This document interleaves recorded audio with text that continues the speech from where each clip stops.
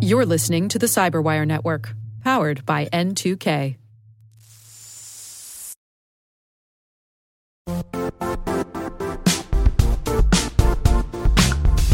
The IT world used to be simpler. You only had to secure and manage environments that you controlled. Then came new technologies and new ways to work. Now, employees, apps, and networks are everywhere. This means poor visibility, security gaps, and added risk. That's why Cloudflare created the first-ever connectivity cloud. Visit cloudflare.com to protect your business everywhere you do business.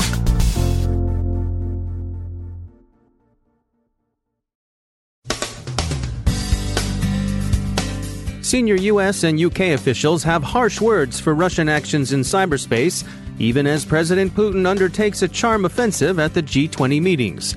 In fairness to the U.S. and U.K. officials, it's a pretty dour charm offensive.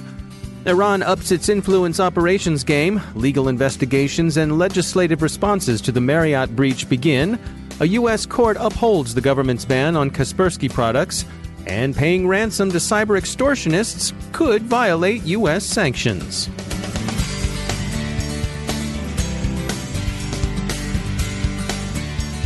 From the Cyberwire studios at Data Tribe, I'm Dave Bittner with your Cyberwire summary for Monday, December 3rd, 2018. Russo-American relations, further strained by an escalation in Russia's hybrid war against Ukraine last week, have continued to deteriorate. Influence operations provide a familiar cause of contention. At the end of last week, U.S. Defense Secretary James Mattis said that Russia's attempts to influence U.S. elections show that President Putin is a slow learner. Reuters reported the secretary as saying, quote, "Putin tried again to muck around in our elections this last month, and we are seeing a continued effort along those lines.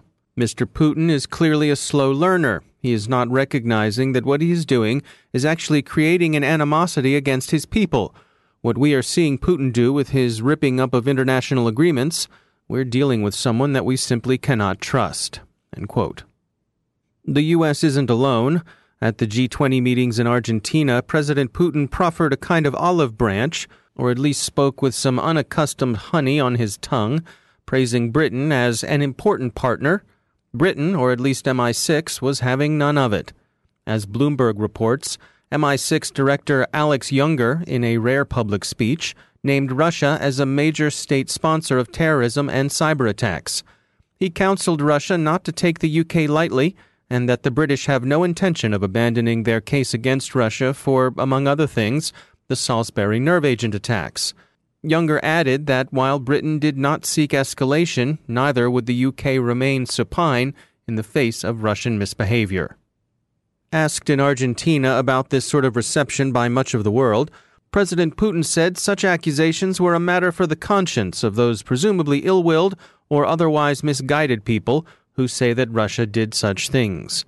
In the case of the United Kingdom, Mr. Putin said, quote, "I hope that someday, and I proceed from the assumption that this must happen as soon as possible, we can overcome the difficulty in our relations." End quote. Iran has for some time been a rising cyber power. Recent U.S. indictments have focused on cyber attacks and cybercrime narrowly construed, but there are interesting signs that the Islamic Republic is now conducting relatively sophisticated information operations.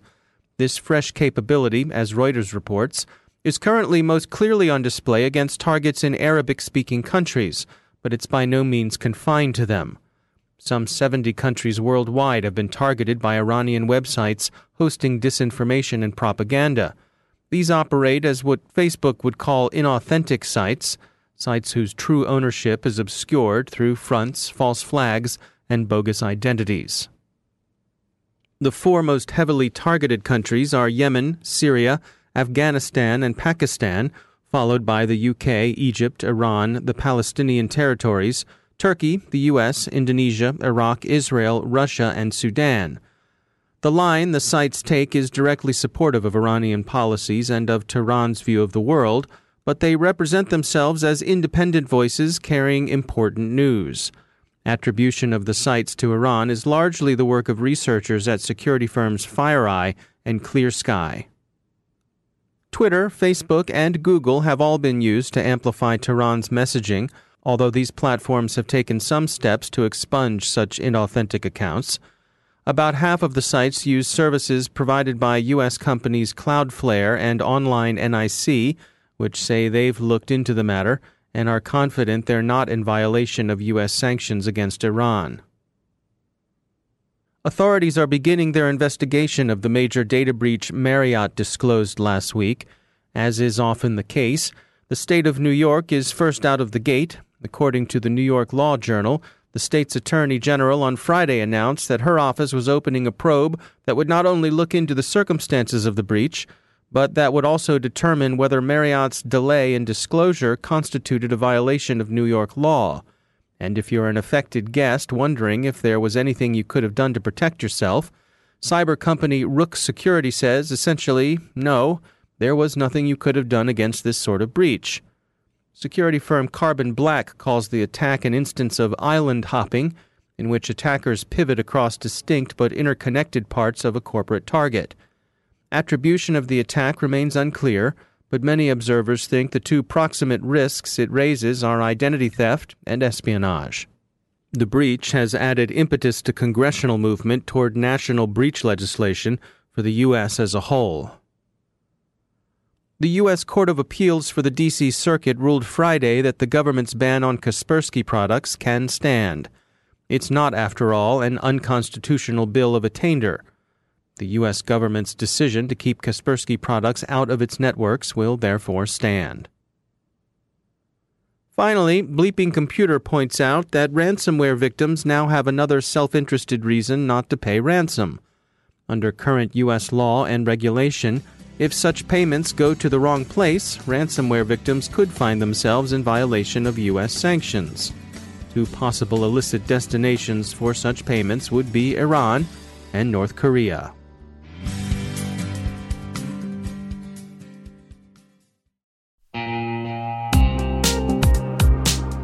Managing the requirements for modern security programs is increasingly challenging and time-consuming. Enter Vanta. Vanta gives you one place to centralize and scale your security program.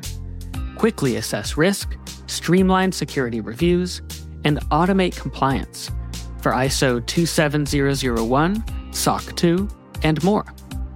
You can leverage Vanta's market-leading trust management platform to unify risk management and secure the trust of your customers.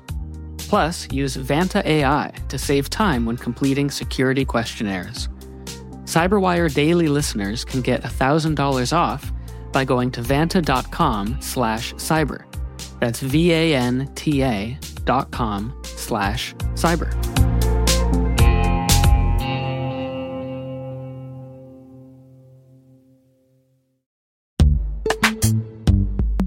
In the dynamic world of enterprise security, identity architects and IT leaders face a major challenge. Growth by repeated acquisitions multiplies the complexity of everything. Multiple IDPs, MFA providers, policy engines that all need to coexist. This can lead to fragmented user identities and policies that create security vulnerabilities and add access friction. Strata Identity solves this. Now you can decommission unneeded IDPs and consolidate the ones you'd like to keep without rewriting apps or disrupting users, engineers, and app owners. Plus, Strata's modular architecture makes it easy to integrate with any identity provider without manual maintenance and coding. Join the ranks of cybersecurity leaders using identity orchestration. Visit strata.io/cyberwire, share your top identity security priorities, and receive a pair of complimentary AirPods Pro. Offer valid for organizations with over 5,000 employees. Step into a new era of identity management at strata.io/cyberwire.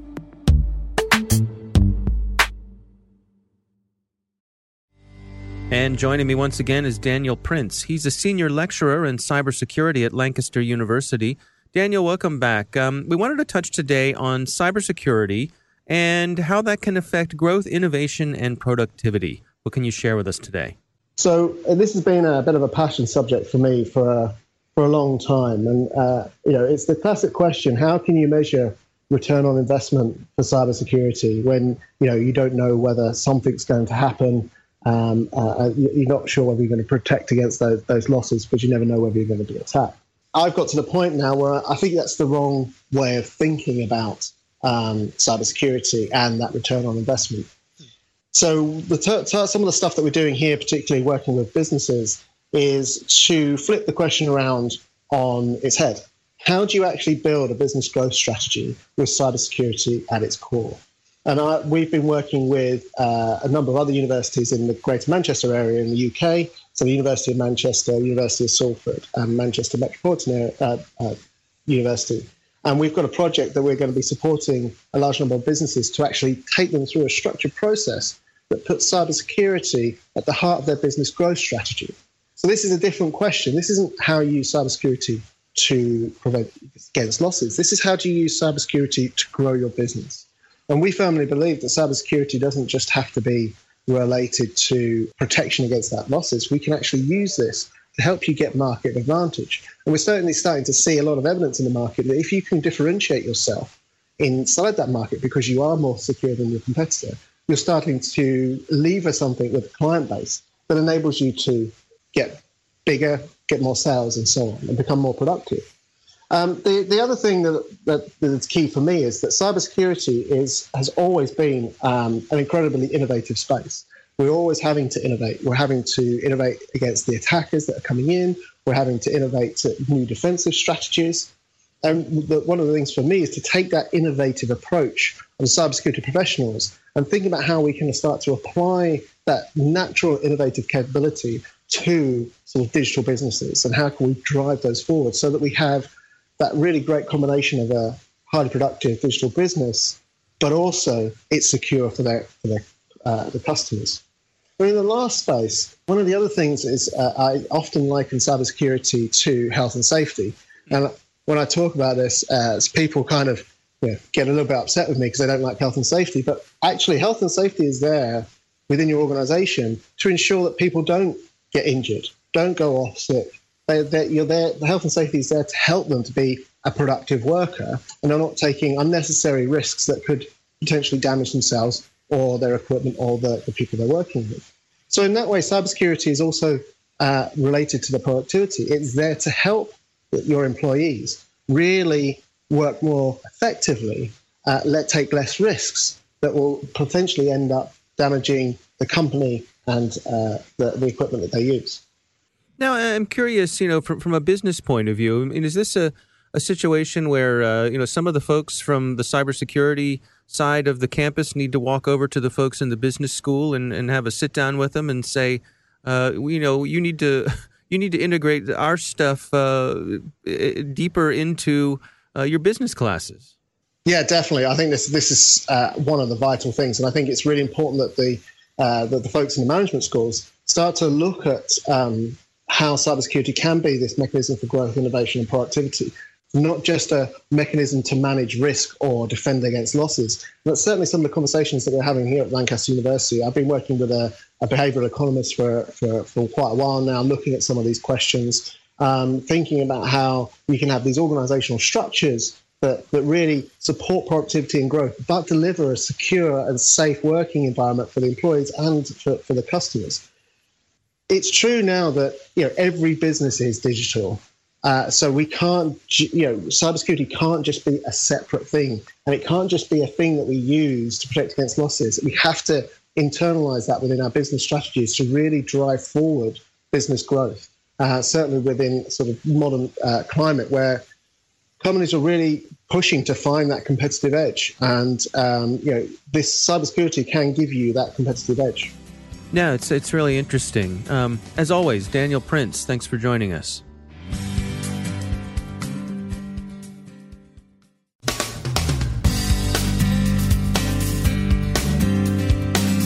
And that's the Cyberwire.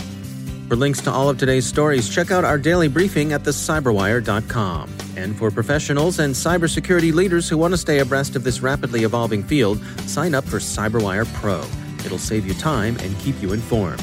Listen for us on your Alexa smart speaker, too. The CyberWire podcast is proudly produced in Maryland out of the startup studios of Data Tribe, where they're co-building the next generation of cybersecurity teams and technologies.